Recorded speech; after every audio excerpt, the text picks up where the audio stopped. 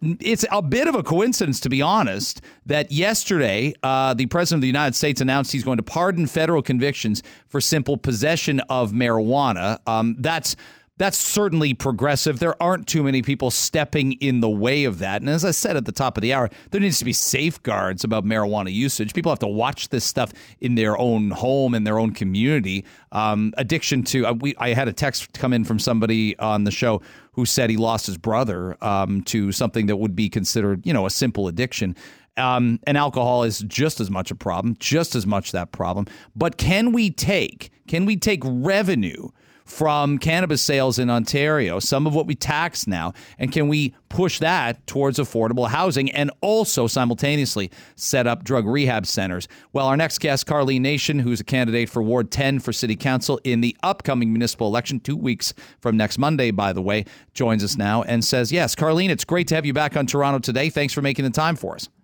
Thank you so much, Greg, for inviting me to join you this morning. This is such an important topic, and thank you for giving me the opportunity. So how long has this concept been in your mind or in your conversations with others who say this is something where we can take revenue from something that we now accept in society, but we can actually do some real good on two fronts, the housing and the rehab center simultaneously? This has been rolling around in my head for some time when I read that federally, the Canadian government generated $43 billion in economic activity in GDP. This is since the launch of the sale of marijuana, the legalization of marijuana in 2018 to now. They've generated $43 billion in economic activity, meaning jobs created, meaning business activity, et cetera. In Ontario, it's $13 billion in GDP.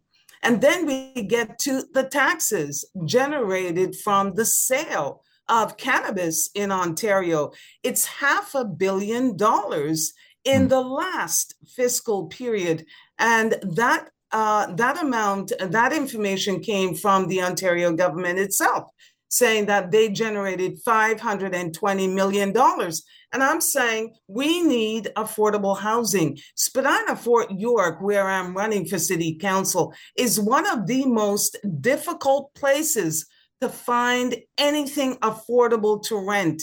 In some of the neat, interesting parts of the ward where you could find something interesting, like on Niagara Street and a few other streets, all of these areas have been bought up for condo development, and you can no longer afford to rent a condo. Many people, it's out of their reach because it could cost you up to $3,000 a month to rent a condominium. Most condominiums are being used for Airbnb if they're sitting empty. It's not a situation where people, our families or seniors, people with disabilities, the working class, the working poor, we cannot afford $3,000 a month.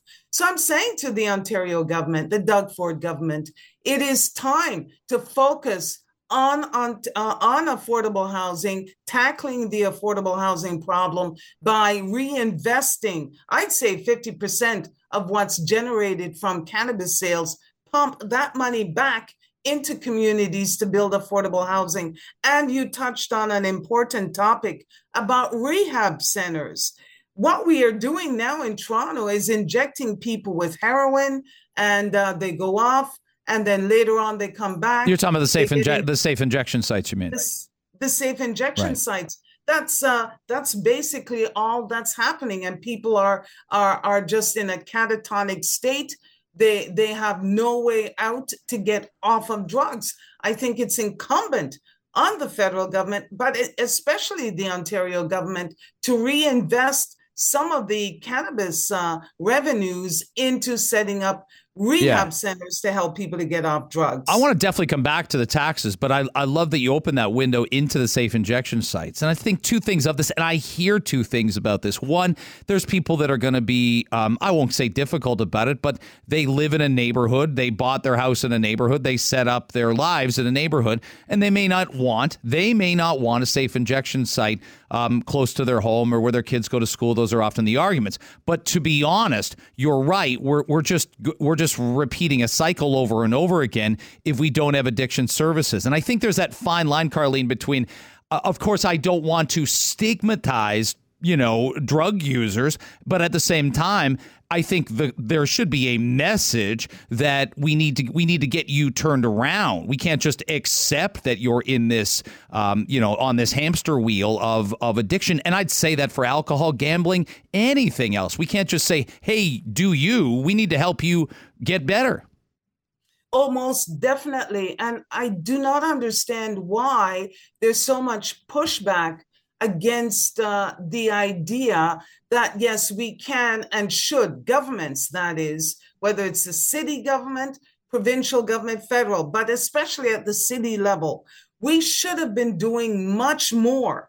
Yes, they rushed to set up drug injection sites to save lives, to stop people from dying, but people are dying now. People are dying right now on the streets. They're dying in shelters, and they're dying in many instances from drug overdose or from complications from drug addictions. And they are not getting any support.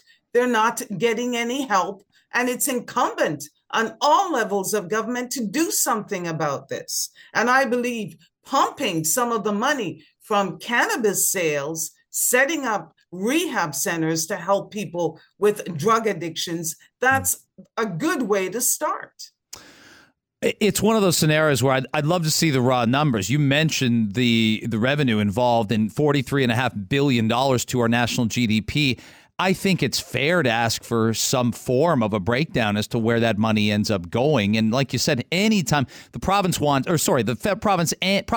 the federal government all wanted in on this because it's a big moneymaker. I mentioned before you came on, sports betting is exactly the same. But I think it's incumbent upon our society to take some of the taxes and profits you bring in as a revenue generator and put it back into the community to prevent addiction. I don't know. That just seems like the most. That's not just logical, but it's ethical.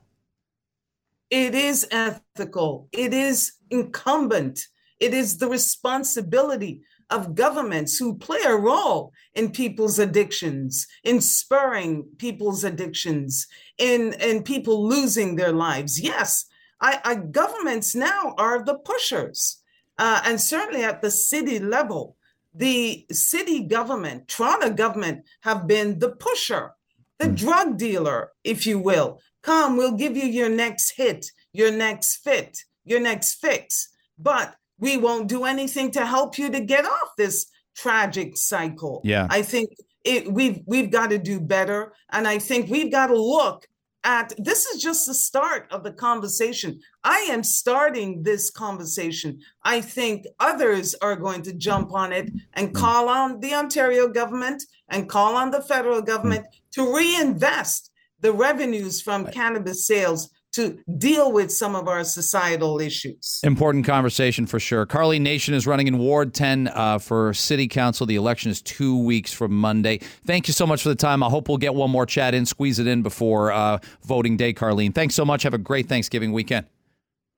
Thank you kindly, Greg Brady. Thank you. I love your show. Thank you so much for your time. Thanks. I appreciate you saying that. And the safe injection sites. Look, pros and cons with everything. OK, drug rehab centers where users can get help for their addiction problems. We don't have enough of those, and those are overcrowded. What's that telling us? Safe injection sites don't sell drugs. They don't provide drugs to users, but they're not helping anybody, cut off that cycle of addiction. They're not. This is just about keeping lives together temporarily. It's a Band-Aid. It's Scotch tape. It's all of that.